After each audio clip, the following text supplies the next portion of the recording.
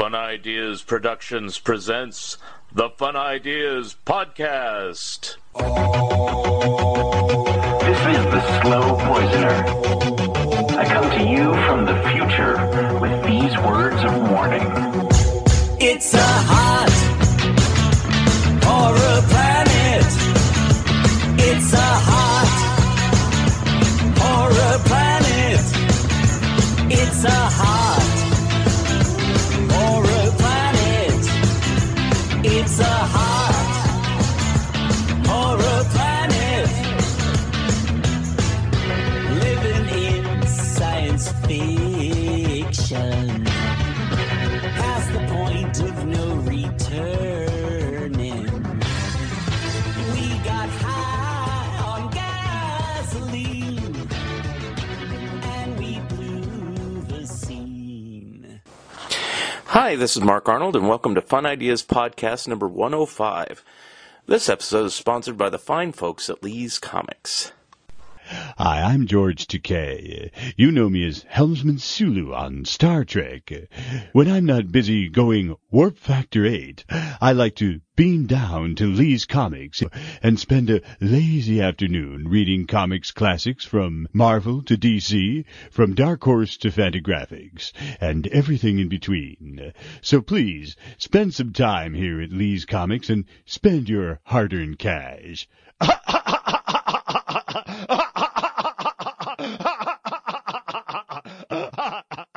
Lee's Comics eBay store is still going strong with over 10,000 vintage comics, the majority of which are now on sale. For half off, choose from Lee's huge stock of golden, silver, bronze, and modern age comics, and specializing in Silver Age Marvel titles. You can count on friendly service, accurate grading, and quick, secure shipping backed by a money-back guarantee. To check out Lee's eBay store, go to eBay. Click Advanced Search to the left of the search bar, scroll down to Sellers, and enter Lee's Comics Inc. Period. That's LeesComics period. Don't forget the period. Lee's Comics is shipping daily with no delays. New items daily. Mention the Fun Ideas Podcast and get a free bonus gift. Long title, Looking for the Good Times, Examining the Monkey Song One by One, by Michael A. Ventrella and Mark Arnold. A book that examines each song, gives lots of details about each song, and our own personal opinions. You can find this book on Amazon, Barnes & Nobles, and anywhere where good books are being sold. Our webpage is wordpress.monkeys.com, where you can see many of the songs and give your own opinions of them. And we will be discussing this more on Zilch. Hey Michael, it says here we've written another book about the Monkees. Wasn't the first one enough? Not at all, Mark. Our original book, Looking for the Good Times, Examining the Monkey Songs One by One, was very successful, but only covered half the story. Which half? The group half. Our new book, Headquartered, A Timeline of the Monkees' Solo Years, covers the solo half. Who knew the Monkees recorded so many solo albums? Not only that, but this book covers all of their solo projects, including stage shows, horse racing, running record labels, directing and starring in TV shows and movies, voice acting, and jail. Jail? Did the Monkees go to jail? Ah, you have to read the book to find out. You've sold me. Have you sold them? Who's them? Those people out there listening to this. Well, listen to this. This book has discographies, photos, and other information about the Prefab Four, Mickey, Davey, Peter, and Mike, the Solo Monkees, plus another nifty cover by Scott Shaw. Wow, he did our last cover. And this one's equally good. Where can you get this masterpiece? Announcer. Announcer? That's me. Get Headquartered, a timeline of the Monkey solo years, written by Michael A. Ventrella and Mark Arnold. Those two guys. It's available in hardback, paperback, or ebook from BearManorMedia.com or from Amazon. Get your copies today. Cool. I'm going to get one today. My Warren Kremer book is finally being laid out, and it is looking really good. I'm also still working on my Mad and Disney books and my Popeye article. We'll discuss other new projects throughout the year. Today's guest is an actor, DJ, and book author. His books include single-season sitcoms, The Odd Couple on Stage and Screen, and his latest book covering the long-running sitcom Wings. Here he is, Bob Leshak, also known as Bob O'Brien.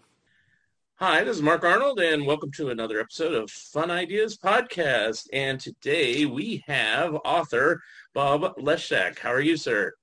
I'm well. Thanks for having me. This is fun. Yay. And I think I first encountered you, and I'll show it now that what happened is I was working on a DePatie Freeling book, and you were working on an Odd Couple book. And yes. you knew DePatie Freeling did the Oddball Couple, as did I. And at the time, there was like nothing on DVD, nothing in syndication anymore, and blah, blah, blah. And I think we exchanged what I had.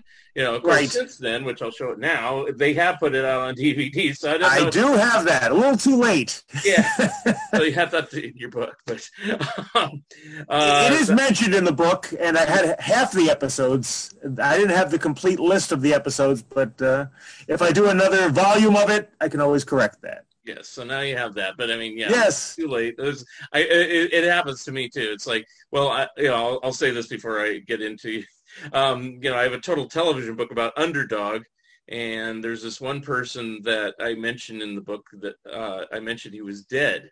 Well, he wasn't. Oh no! So I interviewed him. He will be one day. One day your book will be right. Yeah, but I interviewed him since, and now I'm doing another total television book, so he's going to be in that one. So if you ever do an updated Odd Couple book, you can put. There's no need to fear. Underdog is here. So, how we usually start on Fun Ideas Podcast. Tell me a little bit about yourself and how you got into writing. Well, that was much later in my life. Actually, I started as a singer. I was a singer with a group called the Duprees, touring with them in the 1980s, and also recording with some other groups who sang a cappella. I've always been into the 1950s music, the doo-wop era, the street corner sounds, and that's what I was doing when I decided to get into radio. I was taking it up in college, so I wanted to become a disc jockey. And luckily, the radio station, Seton Hall University in South Orange, New Jersey, where I was studying, had this wonderful radio station right on campus that covered the whole state of New Jersey, and I got a lot of practice there, and eventually went on, and I'm still doing radio some many years later, still working now in New Jersey, and radio has taken me all over the country. At the same time I was doing radio, I was writing for a syndicated radio show that was called Solid Gold Scrapbook, and it was hosted by a guy named... It was hosted by Norm N. Knight, who's written a lot of those old rock-on books. Okay. He was the host, but I would write everything. It was a 5-hour-a-week show, and that was my first real experience with writing. And I kind of put it on the shelf for a while, stayed in radio, and got back to it about 10 years ago. I had always, in the back of my mind, wanted to write a book about sitcoms, short-lived sitcoms. They've always been a fascination. And I got the chance... my very first proposal I sent to any publisher, they said, yeah, we like that idea. No one's ever done that. I just got really lucky. And so that was about 2010, 2011. And since then, I've done 10 more. So it's kind of mushroomed. It's a lot of work, but it's the end result when you're all done is just wonderful. I think I got all your books. So what was the first one? Was it one of those small single season sitcoms? Yes. It was the very first single season sitcoms, 1948 to 1979. Okay. And since I've covered the entire decade of the 80s and then the entire decade of the 90s. I've done a bunch of music related books called Who Did It First, which is about famous songs that were done first by somebody you would never know. But the famous artist was not the first person to do it. And there have been several others. There was one that traced all the people from television who made records as a result of being on television, called From Small Screen to Vinyl, and there have been others. And most recently, I just finished, just weeks ago, it's now gone to press, the Wings book, TV's Wings. Yeah, and it's not called Wings. Since we're talking about music, too. There once was a show from Nantucket, is what it's called, and it traces every episode and lots of interviews and pictures. Okay, very good. So I'll stick on that one since that's the most recent one. So why Wings? I mean, obviously it was on for 8 seasons. It did reasonably well, but it's kind of forgotten now. So why Wings? Because it's a show I've always liked and always thought it was underappreciated. And because I had done some research looking into books that hadn't been done. There's been a million books about Cheers and Barney Miller and I Love Lucy and the Mary Tyler Moore Show. And I wanted to find a little niche that hadn't been done before. And Wings was the show to do. And it's worked out very well. Everybody that I interviewed, and there were almost 100 people involved with Wings that I talked to, everybody was so excited about the book because they feel underappreciated as well. And they were so appreciative of me doing the book about the show that's never been done before. The cast, nobody was ever on the cover of TV Guide. Nobody won an Emmy for the show, and yet it was on for 8 seasons, and it holds up pretty well if you still watch the episodes, which are on, I know CBS All Access has them, and I think they have their own channel still on Pluto TV, the Wings channel. And, of course, they're on DVD. Right. And on DVD is the only way to get all 172 episodes. I think there were some music issues, and there's 23 episodes they don't show on CBS All Access. But did they clear all the music for the DVD release, or did they just guess. put them on there with music changes? Okay. Yeah. No, nothing was changed. Oh, okay. I think it has to do with a lot of the episodes have old standards that I think they had a certain amount of time to use. They had a deal, and then it ran out.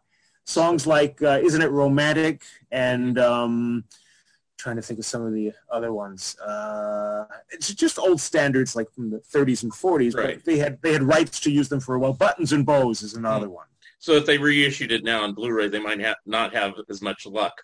They might have. This is true. Right. Okay. So anyway, if you're interested, get the DVDs, folks. That might be the best. It's a pretty cheap set. It's a very reasonably priced set, and it's not the finest quality. The original ones that first came out directly from Paramount were much better quality, but it's good.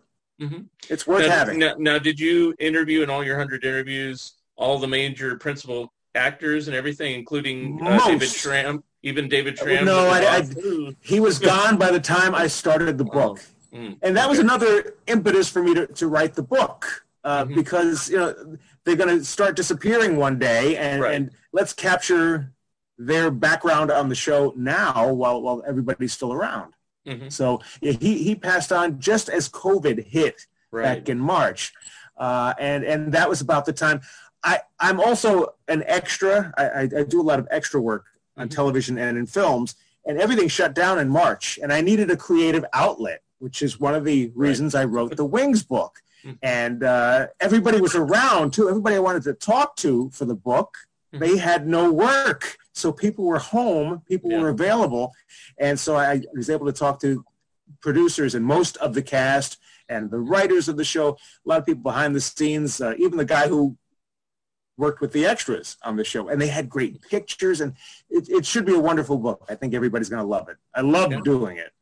Was there any major cast member other than what we said that didn't want to do it, or you couldn't get a hold of? Couldn't get hold of a couple, and the other cast members said that they were kind of reclusive, and they haven't been in touch with them in a while. So there were a couple main ones. I don't know if I should mention them. I don't want to slight them, but yeah. But you can probably figure it out if you read the book. Yes. Because there's no quotes from them or something. No. Right, okay. I won't go any pictures, further but on no that. quotes. But I do have a few questions about Wings. I didn't watch it all the time, but I know enough about it, so I can ask some basic questions. I mean, I noticed there's like a few cast changes over the years. I mean, what's his name? I can't even think of his name. Thomas Hayden Church, is that his name? Yes. Yeah. And he played left. Lowell. Did he leave because of Ned and Stacy? Is that the reason why he left? Okay. He wanted to grow and be the star of a show, and he had his chance. He did the pilot for Ned and Stacy with what's her name from Will and Grace. She was Deborah Messinger. Deborah Messing, thank you. Yeah.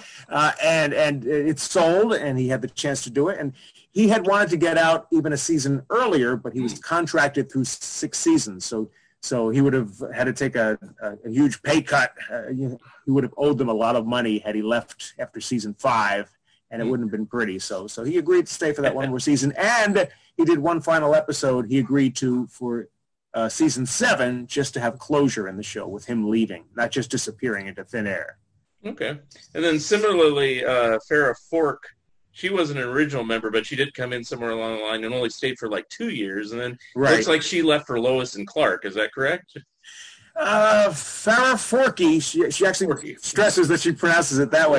Okay. Forkey, yeah, she did a couple of other sitcoms. She was supposed to come back for season 6, and I think the people behind the scenes at the last minute had a thought change, and they were thinking Amy Yazbek. And so Forkey didn't come back except for one episode in season 6. They kind of wrote her out of the show. And she did go on to a couple other sitcoms. She did one called Mr. Rhodes. She did another one called Dweebs. And yes, Lois and Clark was a Okay. big next thing that she did. I mean, it's like, when you just look at things, I'm just scanning lists, and it looks like, oh, that's the thing she did next. But you never know. It might have been 6 months down the line or something. The way timing is on. Yeah, there was a little lapse in between there. And she's one of my favorite people that I interviewed for the book. One of the nicest people on the planet. She's great. And how did Wings come about in the first place? Because it was like a mid-season replacement. It wasn't on any fall schedule. So where did it come wasn't from? supposed to be. It took a while to get Brandon Tartikoff on the same page with the people who created the show, which was David Lee, Peter Casey, and David Angel. They had all been involved with Cheers, and they went on their own to create this next show.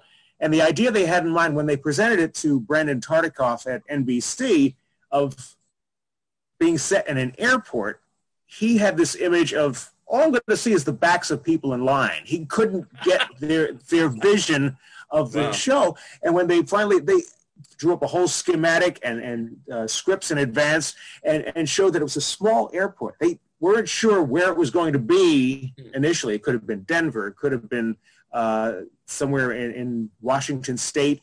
They were thinking Martha's Vineyard, and they finally decided upon Nantucket. David Angel was from that region, so he really knew it. So he had a lot of background, a lot of history that they could work into the show. So it became Nantucket. That was the base for the show. But when they had trouble casting the show. The hardest role on the show to cast was the Helen character, which eventually went to Crystal Bernard. They went through Megan Mullally. They went through Perry Gilpin. They went through a bunch of people who almost got it, but even Lisa Kudrow. But none of them were just right.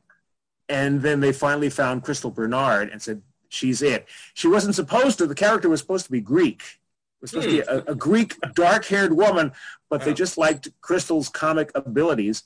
And and she had a Southern twang, which wasn't supposed to be part of the character, but they worked it in. And it worked. She was great. I think it made for a little bit more diversity in the cast. So if everybody just sounded like they're from New England, like even on Cheers, they don't all sound like they're from there either. No, only Cliff. Only Cliff really sounds. Yeah, exactly. Yeah. One thing that I found out, and I never really thought about one way or the other, it's not officially a spin-off or anything to do with Cheers, yet there was some Cheers characters that appeared on the show. How did that come about? Is it just because same writers and they said, let's do it? Or well, and they were kind of in the same state, and Frasier Boston. Too, yeah. Yeah, right. Well, it wasn't Frasier yet when he appeared. He was still only on Cheers. Oh, okay. Frasier hadn't started yet, so when Frasier and Lilith were in one episode, it was still like they were in the same Cheers universe, and not far away, Boston, Nantucket. Who else appeared on the show? I think Kirstie Alley did. Kirstie Alley did. Did Perry Gilpin do it? Yes, she did. Okay, yes. Because you mentioned earlier, so they actually she was a nightmare date. Yeah, she was a nightmare date on the show, but she didn't play her Frasier character. Okay. All right. So she just happened to be on it. Okay. So how did they kind of explain it away? I mean, it's like, because usually everything is like cut and dried, like All in the Family beget Maude, beget, Good Times, Also, and this is like its own thing, but it's in a similar universe. So how did they kind of explain it away?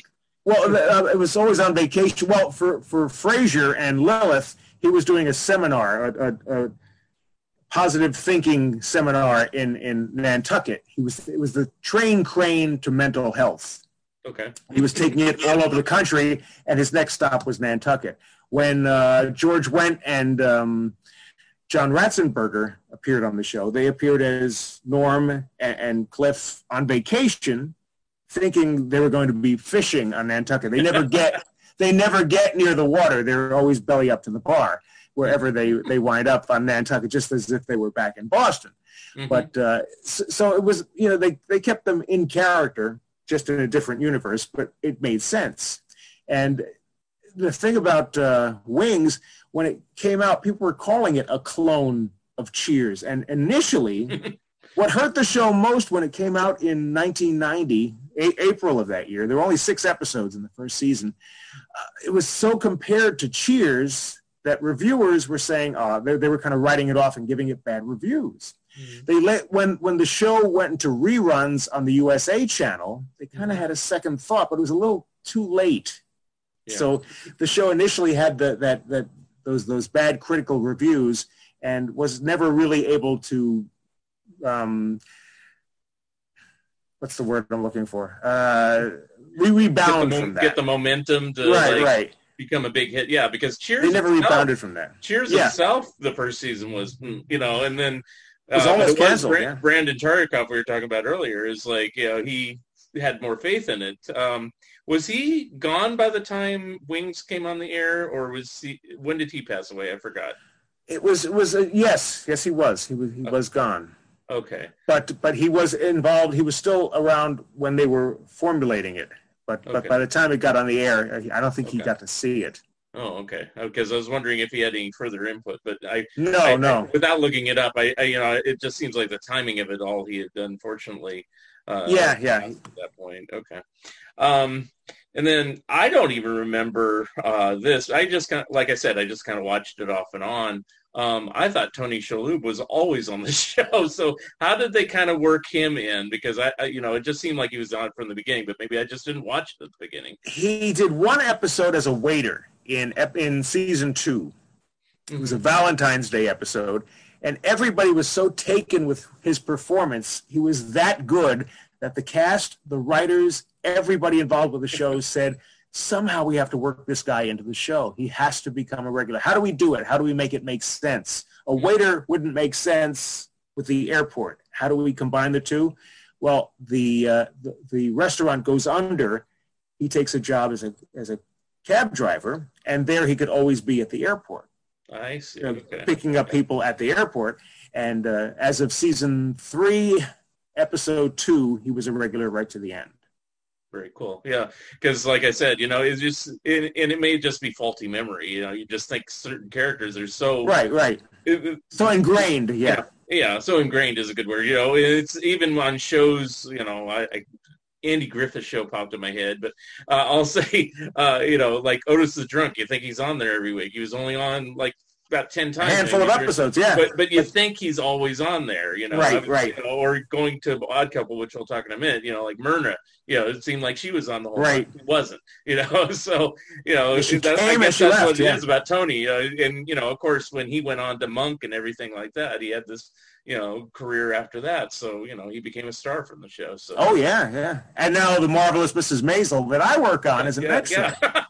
So was because of your connection there? Was that an easy way to get a hold of him? No, because oddly enough, I'm never in any scenes with him. He never has reason. Okay. I'm always one of the tailors in the sweatshop. I don't know if you watched The Marvelous Mrs. Maisel. I've seen a couple episodes, but I haven't watched it regularly. There's the Maisel factory, which is Maisel and Roth. It's a garment factory. Mm-hmm. And so Tony's from the other side of the family. He has no reason to come in there. So I've met almost everybody else on the cast, but not funny. Him. So maybe eventually. Go to the writers. Write a show for me. Yeah, please. Bring Tony in. I want to meet him. Fantasy episode. Now, one episode that sticks in my mind because I'm a Monkees fan is the one where Peter Tork and Christopher Nard are bidding on the Monkey Mobile. Mm-hmm. And, so because of that, without watching every episode, that kind of is like my favorite episode. How did that one come about, and how was Peter to work with? Because he didn't do too much acting after the Monkees, but the episode's called "She's Got a Habit," which was influenced by the Spike Lee movie, which has the same title. It's one of the later seasons, like season 7. Peter Tork actually between scenes would entertain the crowd when they had the live audience. He would actually perform for them. He doesn't really play the manic self, like on the Monkey Show, he's really playing Peter Tork. So he's much more subdued in this episode. I got to interview the guy who played the auctioneer in this episode. His name, Craig Richard Nelson. And he had a lot of good background. I don't want to spoil some of the fun in the book, but he said, Peter Tork was great, very accommodating, performing between scenes for the audience, and the cast was eating it up, and he was really, really nice, really good guy. Very cool. I suppose the inevitable question on any sitcom is, and even if we've lost, cast members, is there going to be a reunion, or any sort of, documentary special or anything like that about the show? Well, last year was the 30th. Well, actually, earlier this year was the 30th anniversary, this past April of 1990.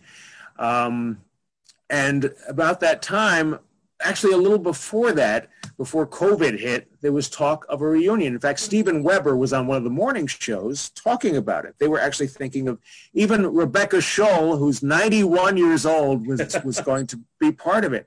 And I guess the whole COVID thing set it back because nothing was produced from like March until just recently, October, things picked up again. So I think they've kind of shelved it. But there was a nice, on one of those cable channels, the Antenna TV channel, I think it was, that ran a 30th anniversary weekend of Wings, like from beginning to end, most of the episodes. And some of the cast members hadn't seen the episodes in a long time. In fact, I interviewed Rebecca Scholl, who played Faye Emerson Cochran, Faye Evelyn Cochran on the show. She said she hadn't seen some of the episodes since they first aired. She's kind of been away from it for such a long time. She said they really held up. She was glad to see it and proud to be part of the 30th anniversary. Very cool. Well, hopefully when the COVID all ends, maybe they will, they don't have to do it on an anniversary. They just do it, or say postpone from the 30th. Now the 32nd. It just would have been so timely. The 30th anniversary, it would have been perfect timing, but some things just don't work out. When the series went off the air after 8 seasons, was it just ratings, or was everybody ready to go, or a combination? Combination, yeah. Okay. After 8 years, in fact, I talked to some of the directors and the writers of the show, and they said it was kind of getting tough to come up with ideas, new things. So about season 6, it kind of goes, if you watch it chronologically, the show gets a little more bizarre as they go along, a little more out there, really on the fringes, and it's almost a different series as of that point. And it gets a little wackier, and it's changed producers over. You can actually see different points in the show where some of the people have left from behind the scenes to go on to Frasier. A lot of those people, in fact, David Angel, Peter Casey, and David Lee, all in 1994 went on to do Frasier, and so there was a new regime, and there were a couple of others after that. And some of the actors were a little fried, as Tim Daly had said. By season 8, he was ready to move on. He said it was a great thing. It was so much fun being in front of a live audience. But he's gone on to a lot of great things, including Madam Secretary most recently. Steven Weber has done some great stuff. Tony Shalhoub has gone on to so many wonderful things. And Thomas Hayden Church, he was up for an Oscar for Sideways. Yeah. And one of the Spider-Man films. Yes, that too, yeah. But in season 8, the ratings started to slip, and NBC was not going to bring it back for a 9th season. But had they, everybody would have come back. They all said they had no reason to leave. It was such a fun atmosphere, one of the most fun shows they've worked on. Everybody seemed to get along really well, and nobody really wanted to leave unless they had to.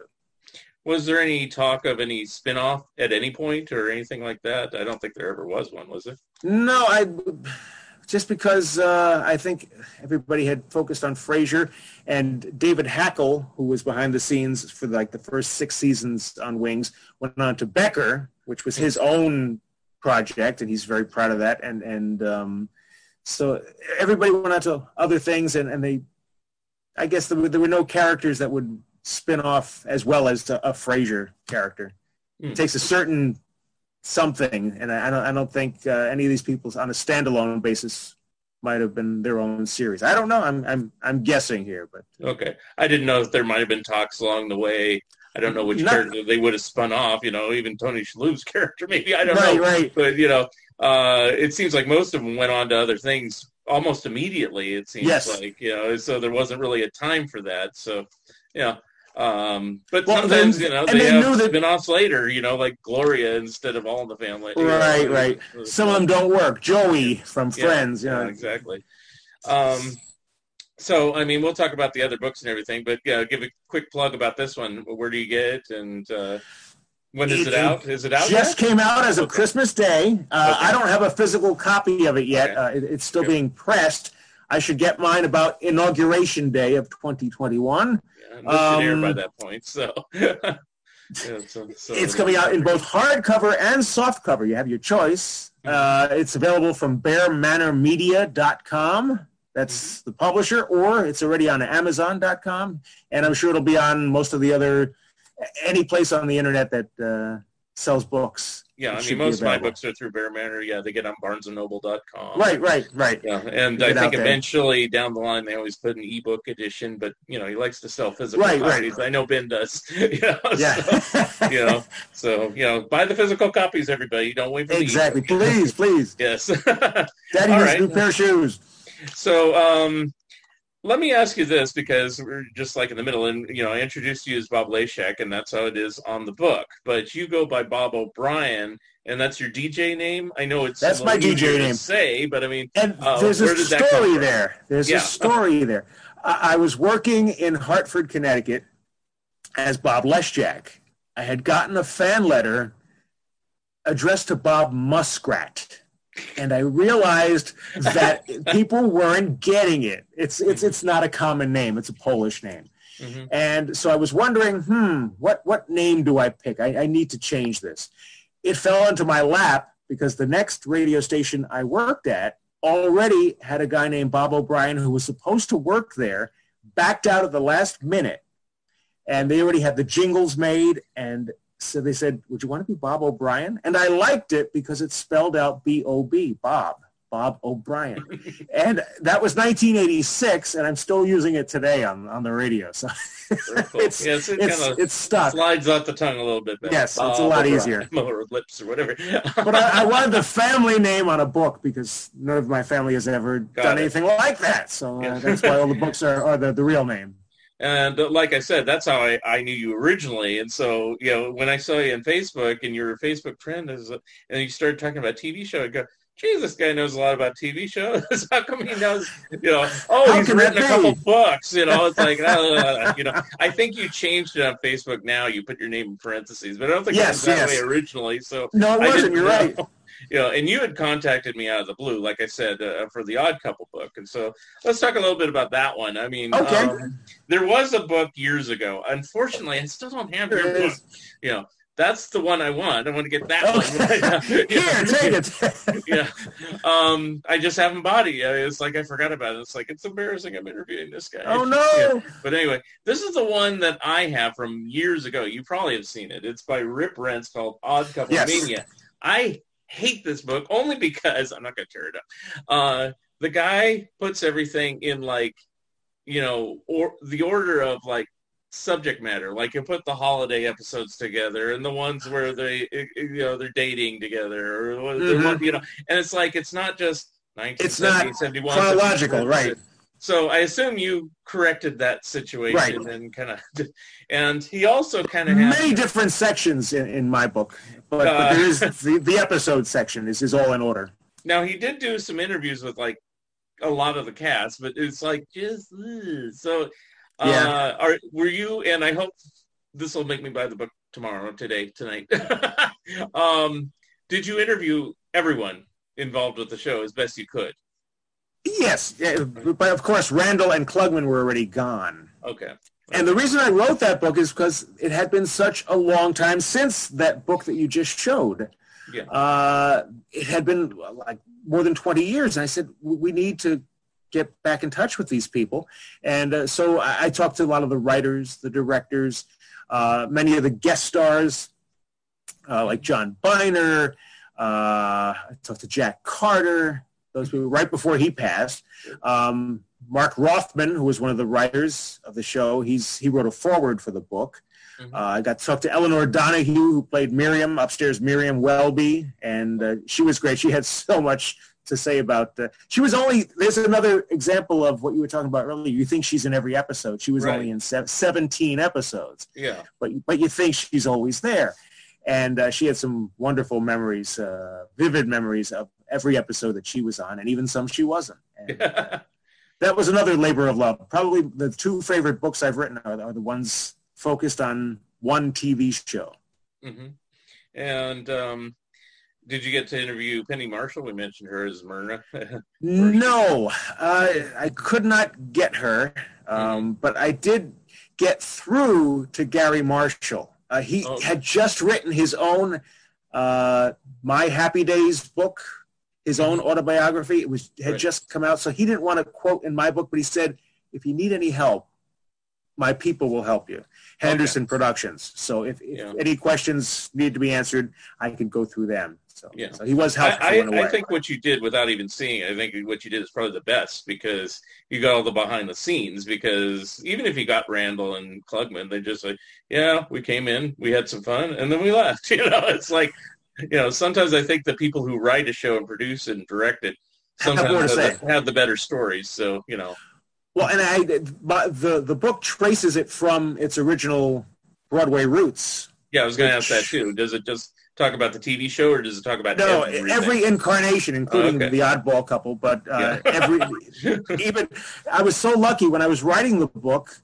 I had no intention of there being. I had no inkling of the TV series coming back with the Matthew Perry and Thomas Lennon version. I did not know, but that just happened, fell into my lap while I was writing the book, and so that was a little bonus because people were interested in that franchise again. Just because of the new version, I guess, for comparison's sake.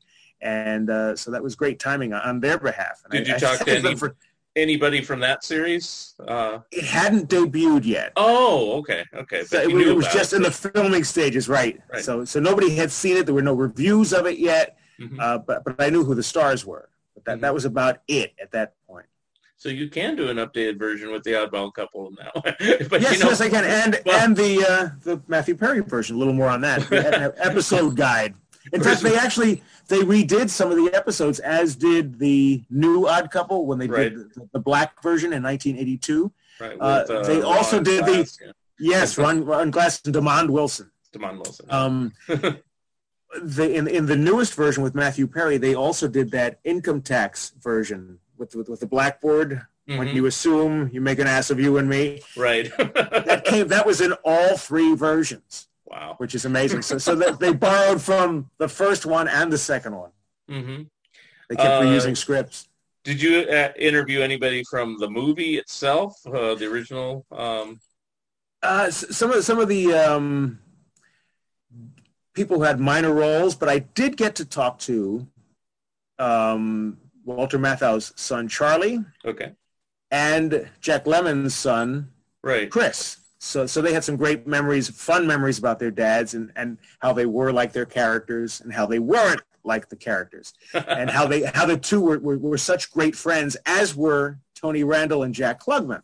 Mm-hmm. Not only were they, friends for the movie and for the TV series, in actual real life, these guys really respected and liked one another. Mm-hmm. Did you talk to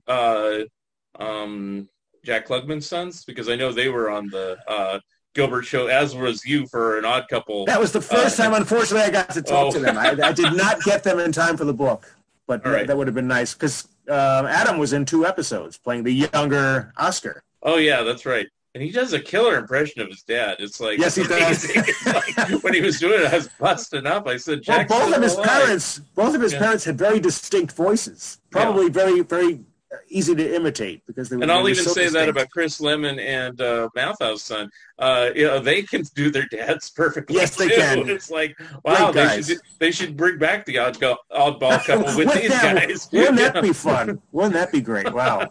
They don't have to be a cat and a dog like that. They could just be humanoid, but I mean, as an animated one, And I would love to see that. Yeah, that's a great idea. They've done every other version of it. Why not? Right. So. Did you get to meet or talk to the master of the whole thing, Neil Simon, or was he gone by the time? Yeah. He was not well. I tried to go through his wife, Elaine Joyce, and it just didn't work out. But yeah, he was already not doing any more interviews by that time. Yeah. It was too bad. Yeah, I don't think on my Pink Panther book, I don't think I really approached him because it's such a small part of their whole filmography for me. You know, for you, it was like, you know, a little bit more, but although he didn't want to be involved with the TV series. In fact, early episodes have his name, and then he had them take it off. Oh, that's right. Isn't it like the official Neil Simon's like Neil Simon's The Odd Couple? And that only lasts for a while. However, he does do a cameo in season 5. His daughter, Neil Simon's daughter, liked the series and said, "Dad, you really should sit down. They're really good. This is really a good adaptation of your story." And he finally sat down and said, "All right, I give in. It is good." And they got him to do a cameo where they're crossing the street. I don't know if you remember the episode. It's called Two on the Aisle. And they're crossing the street. I've seen all of them. It's an exterior scene, yeah. This show I know better. You know, it's like I could have, you know, sparred with you and the rest of them on that Gilbert Gottfried episode but you know, when they're saying, "What's your favorite episode?" and everybody's like, Password, I guess. You know, it's like, I love Password, but my favorite one is actually the 5th season. It's the rent strike with Victor Buono. That's my favorite one. And Victor was in 2 episodes. Yes, I know that. You know, and I'm a big Victor Buono fan. And he and Randall, I mentioned in the book, did not get along for some reason. But I think that worked for the purposes of the script. Probably. I'm talking about. They didn't like one another, and I was never actually told why. But Eleanor Donahue said there was always a problem. But he came back for 2 episodes, so it couldn't have been that bad. Yeah, or maybe Randall enjoyed the friction because it made good comedy. I mean, some people are that way, a little masochistic, but you know, it's like, sure, hey, for the sake of the show. I forgot. Did you say what your favorite was in the series? Probably the one called "Take My Furniture, Please." Which one's that? Which is the one where he redecorates the apartment with the hand chair. Oh, yes. No wonder you have a hand chair. Yes, you were showing that before we started. Yes. I've always loved that episode. There's so many great lines in there. I feel like I'm insured by Allstate. I feel like an M&M. Cracks me up to this day every time I watch it. It's probably there's a lot of favorites, but that one is way up there. The amazing thing about the show for me is that they did what is usually like a cardinal sin to a sitcom, or the death knell or whatever, of having a lot of guest stars, especially later on.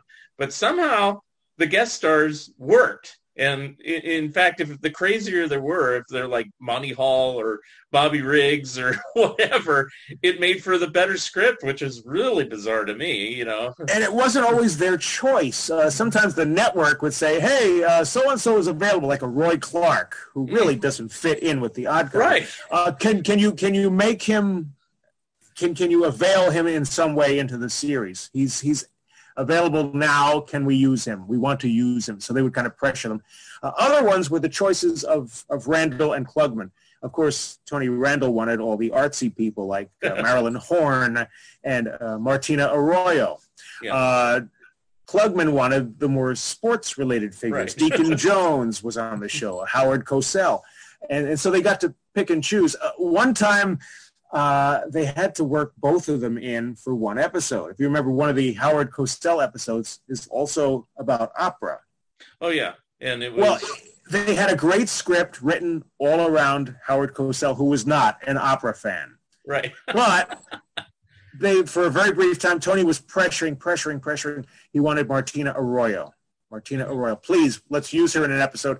They had to use her that same week. So the writers had to really scramble to come up with, how do we make Howard Cosell and Martina Arroyo make sense in the same episode? They made him an opera fan and made it work. It was totally fictional. There's not a shred of reality in that because he was not a fan of opera at all. But they made it work, and it's a great episode. It's somehow the credit to the writers.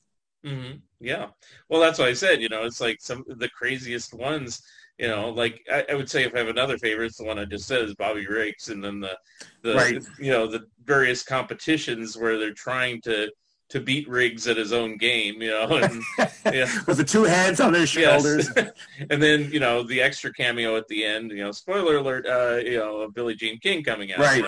And they play table tennis, which is great. It's like, And Riggs did a good job. He held his own in that episode. He was not bad as an actor. Right.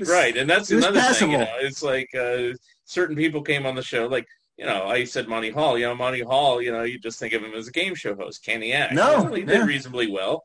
Oh, yeah. Alan Ludden did reasonably well. It's like Yes, he granted did. they're doing what they normally do, but it's like Well, Alan also did some Broadway stuff. He did a lot of plays, and Mhm. in fact, a lot of those game show hosts did. Bert Convy and a lot of those guys were also actors, Right. along with. That's right. Yeah, Bert Convy was in Fiddler on the Roof and stuff like that. Yeah. Yeah. So,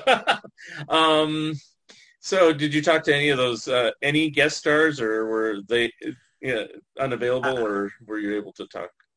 I did talk to Marlon Mason, who was in Oh, two okay. episodes. If you know who she is, she was in one in season one and then one later on. And she was one of the few people who did not have great things to say about working on the show. Yeah, she and Randall kind of butted heads a little bit. Now, you But keep she saying, still did two episodes. Now you keep saying Randall. Was it only people butted heads with him, or No, did people butt heads with you know Logan what's too? funny? It's funny. So many of the people I interviewed, either they loved both of them, they hated one. Some of them did not get along with Tony. Some did not get along with Jack, but loved Tony. There's no rhyme or reason, and there's no consistency. It's all over the place, and it makes for a fun read because nobody's on the same page. Yeah. I don't know how I'd get along. I know when I was younger, I probably would have gotten along with Tony Randall better because I thought Jack Klugman's character, Oscar Mazza, is a little too sloppy for my taste as a kid. Now I kind of identify with him a little bit more, and I think Tony Randall's Felix Unger is a little too prissy, and it's like, kind of loosen up, dude. It's like so. And they were quite a bit like their real, like the characters they were portraying. Tony did like opera. He was fastidious. He was very into proper language and proper means of speaking, and he was into Shakespeare and all that stuff. Where Jack Klugman did play the races. He was always betting on horses. Even but while he's in his dressing room, he's listening to the races in between scenes, and he didn't eat well.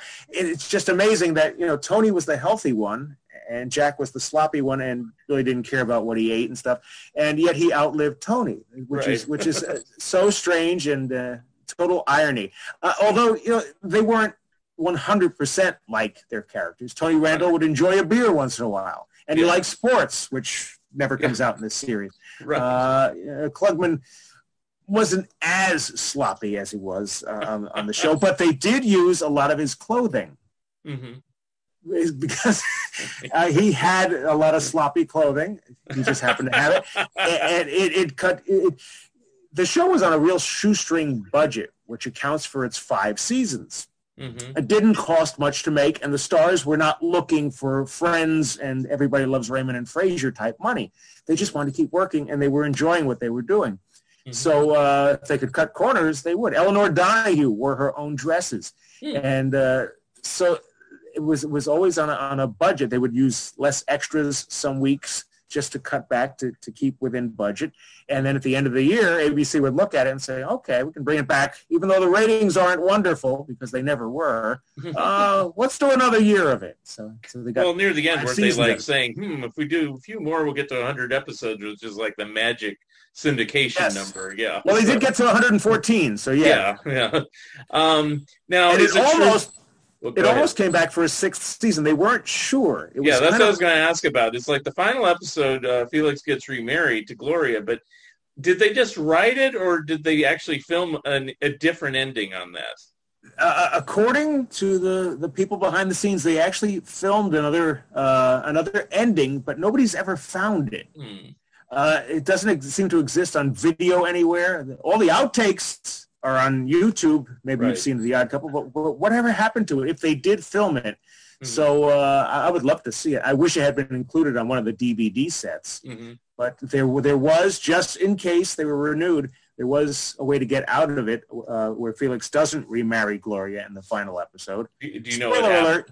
Do you know what happens, or Just that she backs out last minute, and they go on, and he stays in the apartment with Jack Klugman, with Oscar Madison. have you seen a copy of the script or anything like that? Or No, I haven't. Mm. No, Wow. Okay. but allegedly it's out there somewhere. So Because that'd be interesting to see at least that. that would if you be can't put the wonderful to footage. see. Yeah, okay. Yeah. So if anybody has a copy of script for episode 114, we want to see it. Felix remarries is what it's the called. alternate version. Yeah. Just out of curiosity, and I never thought about this till just now. It's like, I don't even know if they worked together or if they met. Did Klugman and Randall ever meet Mathau and Lemon? Oh, that's a good question. I thought you were going to ask me, had they met before? They had worked on a series in 1955 called Appointment with Adventure. That On the was same Klugman and episode. Randall? That was Klugman and Randall? Klugman and I didn't Randall. know that. I would love to. There's another episode I would love to see. It doesn't seem to exist. I think Oh, it was was was it live? live, so Yeah, the, yeah. the kinescope is somewhere, or not at all. But little did they know that 15 years later they'd be making TV history.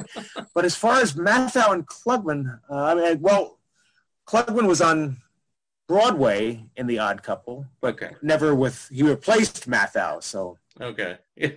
I don't think they worked together. But Okay. just they missed it by that much. You know, Yeah. And the same role, same yeah, stage. yeah, it's like, and you know, I've seen like in this other Odd Couple book. We'll stop talking about that, but it does have to it does. It's the one I have. No, but yeah, it talks about. So the original people on the stage version were Art Carney as Felix, Right. and it was always Walter Matthau. Is that correct? Well, no, he eventually left. Well, I mean, originally, I meant to say. Yes, you're right. There was no Oscar before yet. Okay. No, Yeah, it was him. Okay. And then he He left, had and then He was contracted to the Fortune Cookie, and he also had a heart attack. So there was some downtime, and then the Fortune Cookie, and he wasn't going to go back to Broadway. It was already, he was replaced. So And so was he replaced directly with Klugman, or was it with Yes. someone else? Okay. And then somewhere along the line, Eddie Bracken came in. When did he come in? trying to think of the chronology here. He was in with Klugman, because I have one of the playbills with those two on the cover. So Okay. Well, I'm not gonna quiz you like how many people, because I know you're aware of Drew Friedman, right? You know, he always posts Yes. like the oddest Odd Couple combinations that have happened over the years. Ones with Don Rickles, and Right, I can't right. even think of all the different ones. Ernest Borgnine, maybe even, I don't remember. It's like, and it's just the craziest combinations. Like, to have a camera or to be in the audience for those, just some of them, Well, Randall and Klugman were not the original choices. Mickey Rooney was in the running for a long That's time. right. That's right. And even before Randall was one of the early choices, but he wasn't the first. There was even talk about Dean Martin being on the show, but he already had his variety show. Why would he leave that for a sitcom? There were a lot of different people. Jack Carter was one of the original people considered. And the only reason that they got Klugman was Penny Marshall had worked with Klugman very recently on a show called Then Came Bronson, if you remember that, okay. with Michael, what's the guy's last name? Michael Parks. Okay. I was going to say, And you're on your own on that one. I just know the title. They had been in the same episode. She said he would be a good Oscar. And, of course, he had done it already on Broadway. And Gary Marshall said, yes, I had seen him in Gypsy on stage with Ethel Merman. And he's so close to Ethel Merman all the time. And when she sings, she's loud and she sprays. There's a lot of spittle happening. And he just stood there. And Gary Marshall was so impressed with that, just watching this man just stay in character despite all the spit that was coming at him on stage from Ethel Merman's singing and talking very loud, that he said, there's a fine actor. I think you're right. Let's try him out. And initially, the two of them did not get along, Tony Randall and Jack Klugman, because you know the limo story, I'm sure, Yes, right? yeah. You've read, Yeah. But you can repeat it. That's fine.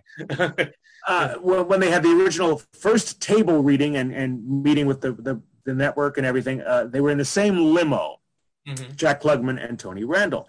Klugman lights up a cigar. Of course, Tony absolutely hated smoking, anything to do with smoking. And so right away, it didn't look like the series would ever get off the ground. But Gary Marshall, quick on his feet, said, all right, next time, 2 limos. And from there, it was pretty smooth sailing for the next 5 seasons. Was there any reservations about using Klugman because he was like considered a serious actor because of doing things like Twilight Zone and things like that? He was reluctant at first about doing another sitcom because it took some arm twisting. He had done a sitcom back in 1964 called Harris Against the World, which was part of, it was an umbrella show. It was 3 shows in a row set in the same neighborhood, and it aired, sadly, on NBC on Monday nights against that CBS juggernaut and just didn't make it. But it was 3 shows. One was called Karen, one was called Tom, Dick, and Mary with Joyce Bulifant, and then there was Harris Against the World with Jack Klugman. And every episode he was against something. He was a family man, and he also worked in an office. And it would be Harris against his wife, Harris against his maid, Harris against, that was the title of each episode. And it didn't do well, and it only lasted 13 episodes. And apparently Universal didn't pay him. He was contracted for a full year, but when they pulled it after 13 episodes, they said, all right, that's it. They broke the contract. And yeah.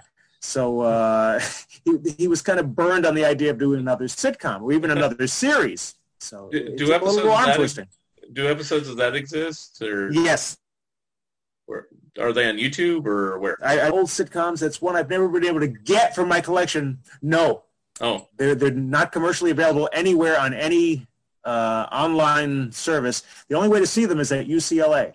Oh, UCLA Film Archives. They have the entire run of that whole umbrella. The Karen, Tom, Dick, and Mary. None of them are good. Okay. And Harris Against the World, but they have the entire run of all 3. Well, the only thing I'd want to see it for is just to see how Klugman's performance was. Right. Now, did Randall wasn't sloppy? Did Tony Randall do a sitcom or any series prior to Odd Couple? Mr. Peepers. Oh, that's right. With Wally Cox. He played Harvey Westcott for 4 seasons. That's right. I forgot. Yeah, because I think of him, pre Odd Couple is doing like the 7 Faces of Dr. Lowe and stuff like that. Well, and all those Doris Day and Rock Hudson. Yeah, and that type of stuff. So I think of him more as a movie star. Send Me No Flowers, and right. He had a few record albums that I think did nothing on the charts, like Bodiondo or something like that. right. Sweet and Lively or whatever. He was too hokey, yeah. Yeah. But there was an Odd Couple album. Yes, I have. They did do an album, yeah. And Klugman couldn't sing, and he knew it. He knew it. Sing. I'll just say he can't, but it makes it work, because he can't sing. In fact, there's a quote from him. Of course, I didn't talk to him, but there's a quote. He felt so bad about being in the studio with these like 76 musicians, talented people around him, and listening to him sing. He said he felt really out of place and really bad about that. I was embarrassed. I love their version of "You're So Vain." "You're So Vain" is the one that sticks out because it's just so out of character. Exactly. Yeah, but that is a very weird album. I'll admit. Yes. Anyway, actually, since I'm talking about that, and we can come back to Odd Couple too, but do you talk about that in your Dynamic Duets book? No. Oh, you know about that book? Okay, that's a weird book. It's like one-time duets. Okay. The original idea was to cover all duets throughout the rock era, and the publisher had a different idea for the book. So it's like one-time people. It's like on "You're So Vain" in the background is Mick Jagger. Right. You didn't know that. The Carly Simon version, not the Odd Couple version. Right. That'd be funny. It's like so it became that kind of book. It's always one-time duets. It's about real singers. Elton John and Kiki D. Yeah, okay. I was wondering if you did like little one-offs like this, the Odd Couple. I guess I could have done a section, but I didn't think of it. But that would have been in there. Yeah. Well, how obscure do you go in there? Like, do you have like the song that Harry Nilsson and Cher did and things like that, or are they all big hit songs? Like it had to have made the charts. Yeah. Okay. So. I didn't know how deep you go. Okay. Right. And then there's well, actually, I wanted to ask this also. You mentioned Mickey Rooney, and Mickey Rooney was also up for the role of Archie Bunker. Was he just looking for a series at that time? Or do you know anything about that? Because, I mean, it's kind of ironic. He was up for like 2 iconic 1970-71 series, you know. If you know anything about Mickey Rooney, he was a little tough to work with. He had this reputation. Yeah. And he had 2 sitcoms earlier. In fact, he had 4 in his whole career, and none of them lasted a season. Yeah. In the 50s, it was simply called The Mickey Rooney Show or Hey Mulligan. Yeah, one Mulligan season. Is what I remember. Yeah. Then 10 years later, in '64, he had one simply called Mickey, lasted 13 episodes. Mm-hmm. The best one he did was one called One of the Boys, which had who was his co-stars were famous, and I blanked on who they are. I'll think of them, but it was a decent show. Scatman Crothers was one of them. Wow. Now, do you talk about all these various shows like this in your single season sitcoms books? Yes. Okay. Any sitcom that lasted a season or less, and I even have a section in the back, some shows that came back for a second season, like I don't know if you remember The Governor and JJ came back for a second season, but was canceled mid-season in the second season. There's a special section for that. But any show from 1948 all the way through 1999 is covered in 3 books. That's a lot of shows. Thousands of shows that didn't make it. There's 2 that strike my mind because they've come out on DVD, strangely enough. Now, would this count as a single season show, or if it's because it's 2 half seasons, it wouldn't? One is Best of the West. And I love that show. The other is Angie, and they both were like 2 half seasons. Right, so would that count as a single season show, or by your definition, that's really Angie, 2 seasons? Yeah. Angie was an interesting one because it started out like gangbusters, and then when it came back for a second season, there was a different format. Right. They changed a lot of things, and it only lasted, just a few weeks. But that would be in that back section. Best of the West lasted 1 full season, but should have been a lot longer. I loved that show, and it was new, and I bought the DVD set as soon as I heard it was coming out. It's still funny. It's just brilliant. Yeah, I don't know if you've seen her. Earl Pomerantz. Stu Shostak's show, but he had the star of Best of the West. Because he was also Joel Higgins. He was also on Silver Spoon, so he's a good friend of Stu's. So he talked about that show and everything like that. But of course, Silver Spoon was a lot more successful. Yeah. But did he have nice things to say about it? Because I thought it was brilliant. Yes, and that it actually was about the time that it came out on DVD, and I was like, "Ooh, it's on DVD! Wow!" In fact, I like it that these companies are digging a little deeper sometimes. Yes, it's nice. And also, there's a show from the 60s called Hank that they put out on DVD. Yeah. and in color. I haven't ever seen it in color. Oh, that's a color episode? Oh, yes. Not that it matters. I mean, it's like I Love Lucy and Bilko and everything else. Right. But it was shot in color, and it looks really good. I saw it on black and white TV when it first aired, way back in the 60s. Now, showing my age. On the single season sitcoms, was there a requirement to see at least an episode of each one, or do you just write about them? Oh, no, I had seen maybe 95, 96% of them. I have a vast collection here to my left of things on DVD and films and actual copies from people who had the film transferred to DVD. Of course, some of the live shows are lost forever. There are no existing copies. There was a Jack Lemmon sitcom called That Wonderful Guy, never to be seen again, from 1950, never to be seen again. There was a Dumont sitcom that I got a lot of comments from the people who worked on it, but find an episode, it's impossible. It was done live, all the kinescopes are gone, called It's a Business. A bunch of those from the early 50s. There was an Eddie Albert show called Leave It to Larry. No copies exist, but it was his start in television. And lasted maybe 16 episodes or something.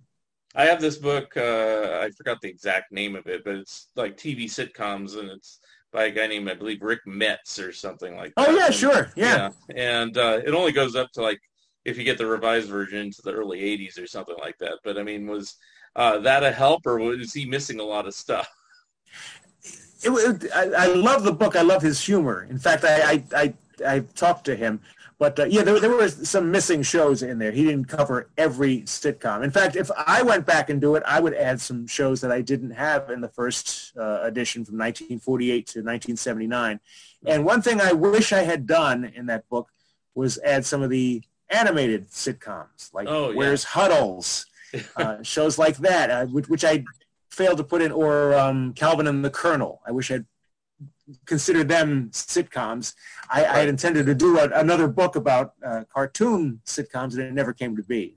So Okay, so yeah, Jetsons and yeah, Alvin Show. Tomcat, right? Yeah. Well, yeah, you don't think about those things being all prime time. You think, at least for me, they're always on Wait Saturday till your morning. father comes home. Yeah, well, that one I do remember. Like, it wasn't really prime time. It was kind of like the 7:30. It was early yeah, access or yep. whatever it was. Yeah. Monday nights at 7:30. And then I remember this show later on, but if you're not covering animation, it's probably not in there. I think it was like around 1980 or 81. It was called Joke Book that Hanna-Barbera did. Right, and right. It was just like a compilation of just short little cartoons. And at the time, I was like, wow, a cartoon in prime time. You know, then 10 years later, of course, they have Simpsons and everybody. Family Guy. Yeah, exactly. But, at the time, it was like, there was a time, folks, little kids, that there was no animation in prime time, But anyway. Or very little. I'm probably not covering every one of your books, but one of them is the Encyclopedia of Pop Music. Is that just a standard tome, or what's the? Oh, actually, the full title is the Encyclopedia of Pop Music Aliases. Oh, okay. People who recorded also under other names. Okay. You missed one important word there. Yes. Now it sounds interesting. Right. So, example. Gene Pitney recording as Billy Bryan, or the Four Tops early on recording as the Four Ames, or the OJs recording as the Mascots and stuff like that. Now, was it just people that changed their name along the line, or did you also include people that just did a one-off recording as a different name? Some of that too. Anytime they change the name, yeah. Like, I think like Sonny and Cher, didn't they try different things? Caesar and Cleo and a few other names over the years. And she was Sherilyn. She was simply Sherilyn on one record. She was Bonnie Jo Mason on another record. That's in there. One of those Phil Spector productions. And a lot of that stuff. Paul Simon was the most creative with names. He was Jerry Landis. He was Tom and Jerry. He was Paul Kane. He was Tico and the Triumphs. He had a bunch of different names before using his real name. Wow, and that's when he had success. Yes, go figure. Who had the most name changes to your memory? Probably him. He's up there. Okay. Art Garfunkel was Artie Gar on his early records. Yeah. And then I guess trying not to sound ethnic like me, getting rid of the less jack. Didn't they do Simon and Garfunkel? Didn't they do something as Art and RT or something like that? Or Tom and Jerry? Tom and Jerry. They actually made top 40, and they did Bandstand. Yeah. Okay. Called Hey Schoolgirl was the song. And then did Jan and Dean do ones under a couple different names too, or is it just that? Dean was with another person. It was like, I'm thinking of like Sidewalk. Well, there was Jan and Arnie. Jan and Arnie, that's what I'm thinking of. Yeah. When Dean had to go into the service. Okay. The other guy, Arnie Ginsberg, became the duet partner, and they actually had a hit record, so Dean missed out on that one. So that's probably what you're thinking of. Yeah. And did you talk about things like that, or is that just? Yes. Oh, okay. That's all in there. Cool. All right. As many as I could fit, and it's quite a fat book. And then one other book, I think we kind of touched on it by mentioning the Odd Couple album, is Small Screen to Vinyl. Is that exactly what I think it is? That type of thing? Okay. It's people who made records because of being on television. It's not like Andy Williams, who was making records before he had his own TV series, or Perry Como. It's people like Shelley Fabre on the Donna Reed show, making a record because she was on television, having a number one hit with Johnny Angel. Paul Peterson from that show as well. People like Rick Nelson making records because he was on Ozzie and Harriet, and they said, let's have him make some records. Everybody who did Warner Brothers television shows in the 50s and 60s, it was part of their contract. Connie Stevens, Ed Kooky Burns, that they had to make records. Ephraim Zimbalist Jr. I didn't know that. I just always figured that they did the records just because there was no DVD, there was no videotape, so it's a kind of it was part of their contract. Is that the same with like Leonard Clint Nimoy? Walker. Leonard Nimoy. Exactly. Oh, okay. I'm not sure I'm not sure if that was. I think he wanted to make records. Okay. Because Shatner also did an album. He's like on Klugman's level about. Yes. Yeah. Yeah. So I'm like, did he really want to sing, or did they make him sing? But he actually made the charts with his albums, Leonard Nimoy. Yeah, well, he actually sold some albums. I know. As bad as they I think were. one of his singles like made it to like 96 or something. Yes. So that's something. So he sold some. Somebody bought it. Probably relatives. So, what's the obscurest one you can think of? One that just popped in my head is like David Canary from Bonanza. Right. You know. Well, Michael Landon made records. He made a few. Okay. Again, not good. But very few of them. Some of them were okay. Some were better than others. Walter Brennan had a hit record. Oh, yeah. Kind of a recitation called Old Rivers, but it was a top 10 record. That's true.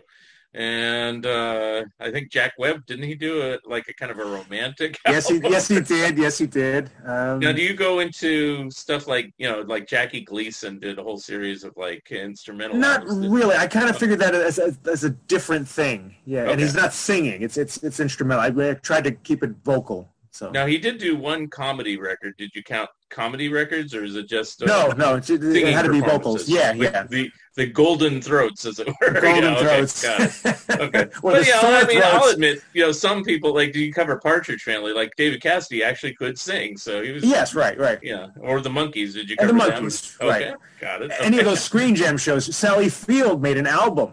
Right. She had actually made the charts with Felicidad. Wow, I didn't know that. Yeah, I was like 93 or something, but it's in the pilot episode of The Flying Nun, that song, and it actually charted. Oh, okay.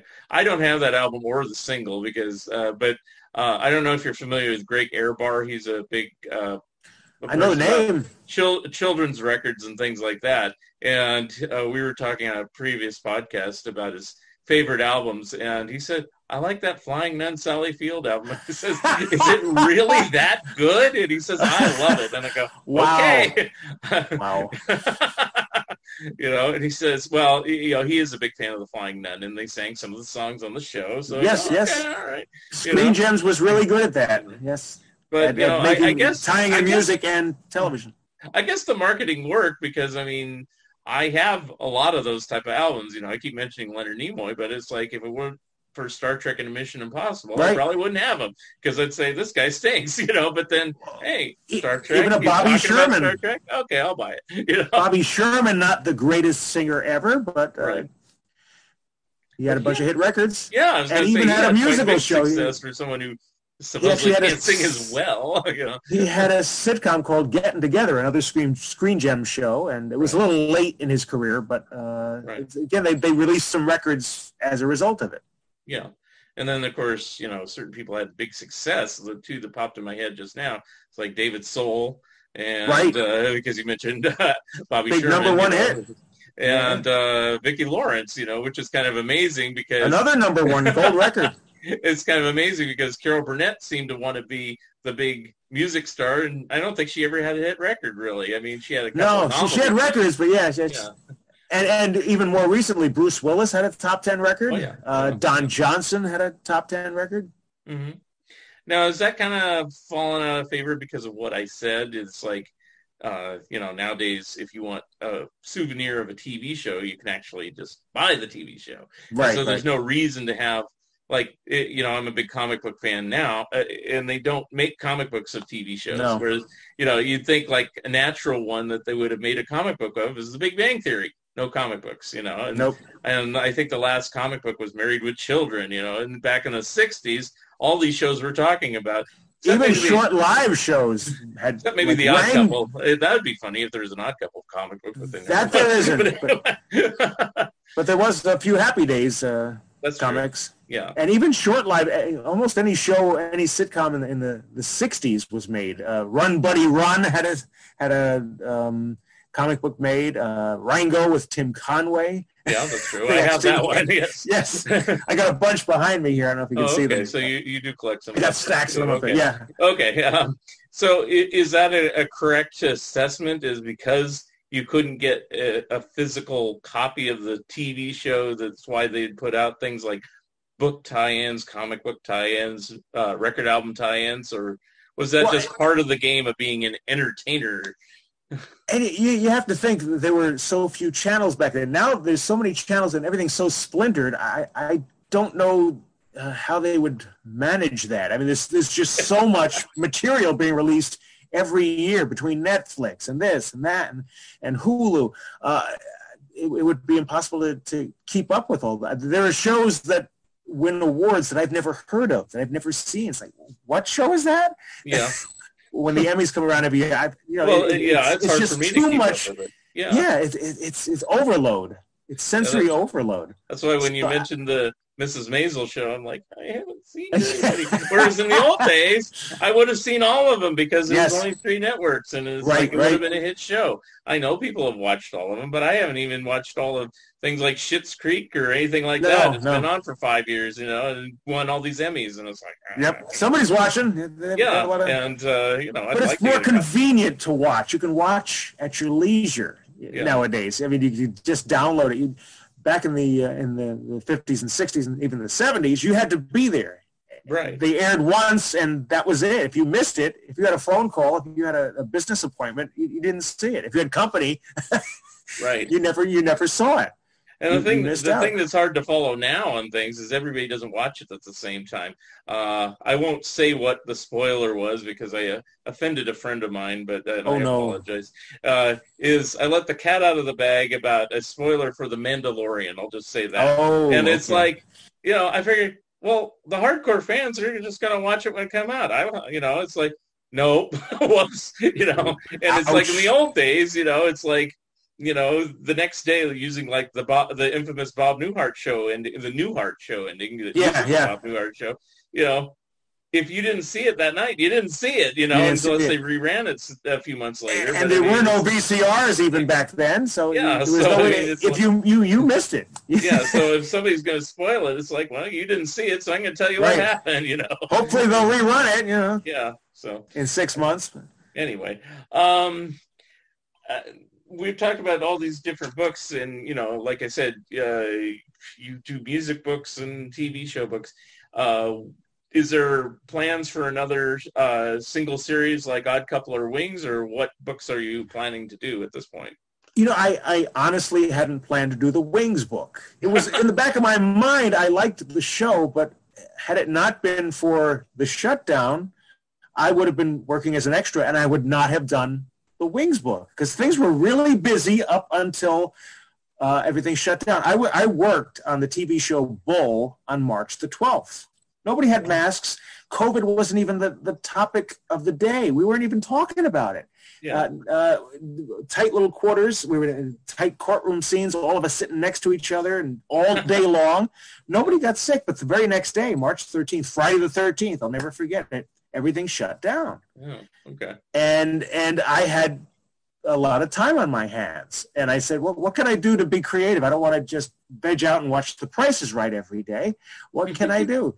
And so I got the idea to write the book. And luckily, I found a publisher very quickly, and I proceeded. And they let me do what I want, exactly like I wanted it. And so it was a real fun project. And just completed. And now that good timing, because production has started up again, so I can go back to that.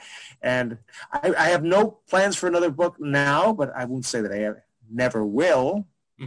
But it could happen. But I'm not planning on anything right now. That's a lot of work. Let me ask you that about production. I'm just kind of curious.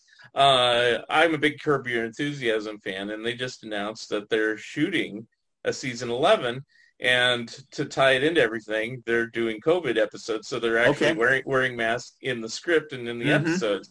Who knows how they'll come out, but it's like I'm sure it'll probably be funny. So is that happening in shows you're working on, or is everybody? It just depends on the show. We won't do that on The Marvelous Mrs. Maisel because it's a period piece.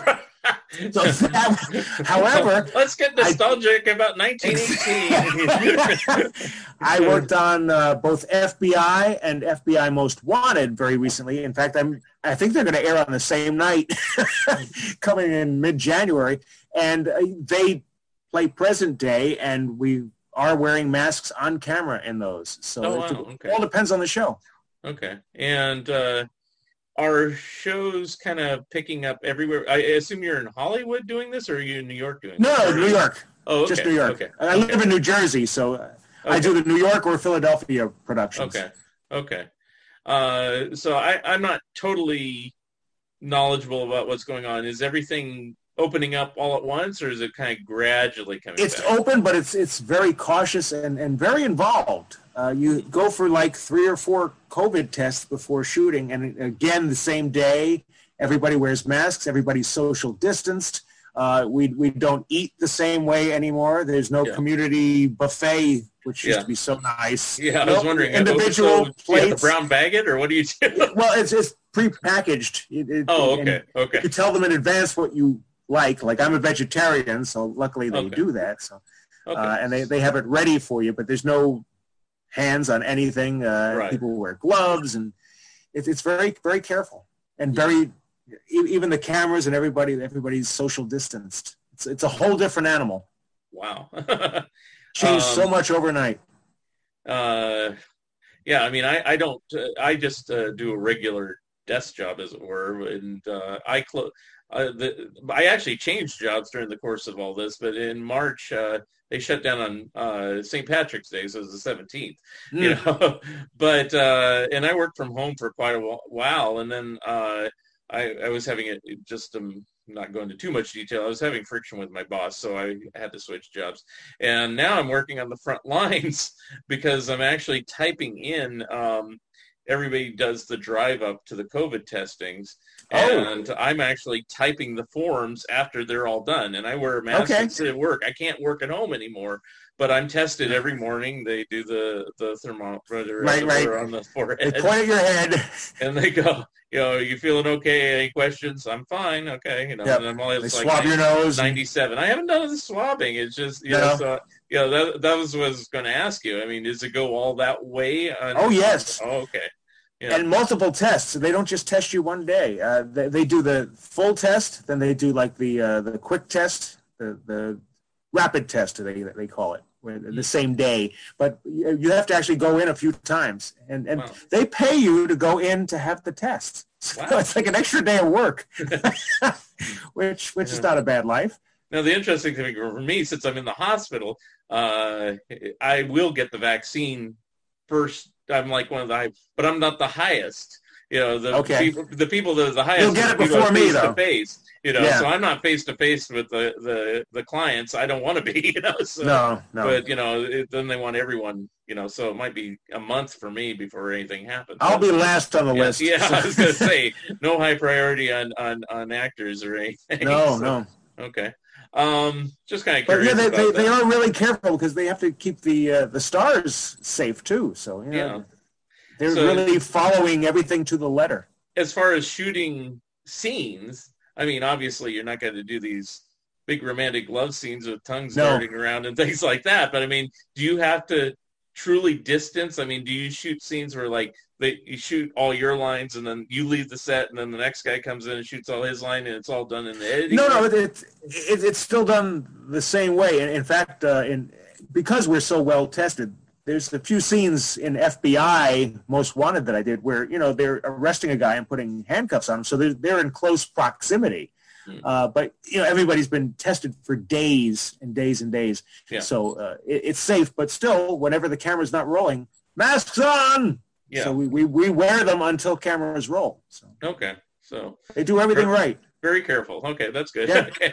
And and I'm also glad things are opening up. I mean, we can't live in total fear, No. Especially, it's like if you're just careful and know what you're doing and try to be safe. It sounds like it's a good deal.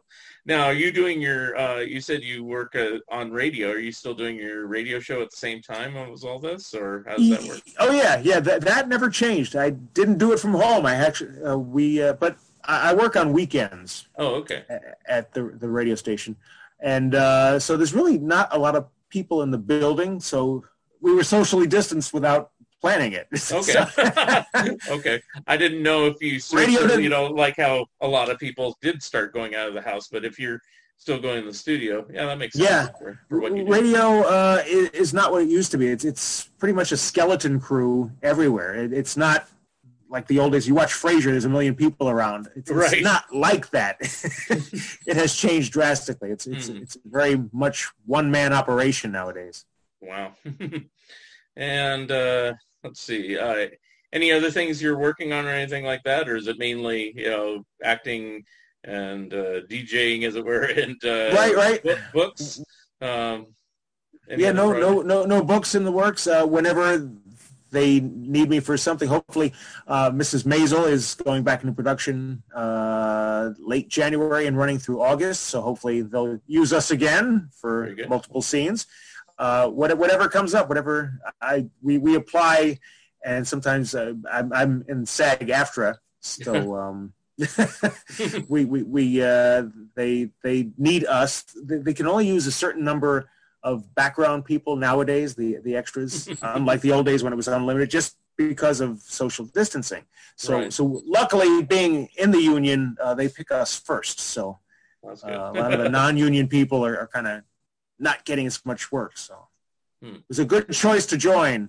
Yes, good time to join if you haven't. Yeah, but I don't know if they're allowing more in. Are they, or are they more careful in that too, because they don't want? Well, you can't just join. There's I know there's protocol. You have to get so many waivers. Speaking rule or something. I don't know. I had to get so many waivers, so many times where they bump you up for the day from non-union to union, and you get enough of those. And I had so many, they finally said, you have to join. So, oh, okay. I've heard that before too, I've had other friends that, they didn't want to, and they go, but didn't want to. Doing stuff, But I'm glad I did. Yeah. It worked out for the best. All right. I guess that's basically all the questions I had. I just wanted to find a little bit more about you. You had contacted me so long ago about Oddball Couple. Right. And then I go, thank you for remembering. Wow, that's yeah. And then the Wings book is what triggered it. I said, oh, okay, he's writing more books. Doesn't sound like you're doing another one anytime soon, but that's okay, you because never know. You do all this other stuff, which I didn't know. So that's really cool. So I guess what we usually do at this point is just give us a plug for the books, any books, all books, or your TV shows, and how people can get in contact with you. Okay. Oh, and also I'm part of, there's a mini-series coming, an 8-part mini-series coming to CNN next year called The History of Sitcom, which I'm also involved with. So talking about some of these great shows. Here's the Odd Couple book. Yeah. All the books are available, if you spell my name correctly, on Amazon.com. They're all there. It's LES as in Sam, ZCZ as in zebra, cat, zebra, AK, Bob Leschak. They're all like on the same page. You can order any of them there, including the new Wings book, which is up there. So there's 11 books. You can also find out more at bobobrien.tv, which is my website. I haven't updated it in a while, sorry. But a lot of the books are pictured up there, too. I need to put them all up there. But I could never remember my password. Getting onto the website. I don't run my own website. I always have to check with the administrator. And what was my password again? I forgot. And how do you spell O'Brien for the sake of that, too? With an E and an apostrophe. Okay. Obrien. Okay, got it. Okay. I always ask people to say that, spell things out because, and you did on your real name, so I appreciate that. And I'm on Facebook, too, as Bob O'Brien. Very cool. And if people have any questions about your books or just want to ask you a question about your career, they can reach you there, correct? Right. Yes, there, or all my information is also at the bobobrien.tv site. Sounds good. Okay. Well, I want to thank you, Bob, for being my special guest on the Fun Ideas podcast. This is really fun. I liked hearing more about your books and your career. I didn't even know anything about it, so now I know. So hopefully we can talk again sometime. I hope so. It's been a blast. Thank you very much, Bob. And stay well. You too. Thank you for listening, and thank you, Bob Leshak, for being my special guest. Episode number 106 will be coming soon. If you would like to comment and or be a guest on this podcast, please drop me a line at funideas.mark@gmail.com. Become a Patreon of Mark Arnold and Fun Ideas Productions. If everyone listening just contributed $1 a month, that would be a tremendous help in continuing the production of my books and this podcast. Also, subscribe to my YouTube channel. The opening and closing music for the Fun Ideas podcast is provided courtesy of Andrew the Slow Poisoner Goldfarb and is used with permission. This has been the Fun Ideas podcast. This is Mark Arnold speaking. This episode is copyright 2021. Fun Ideas Productions. Thank you and good night. Headed home to a cardboard hut with duct tape doors.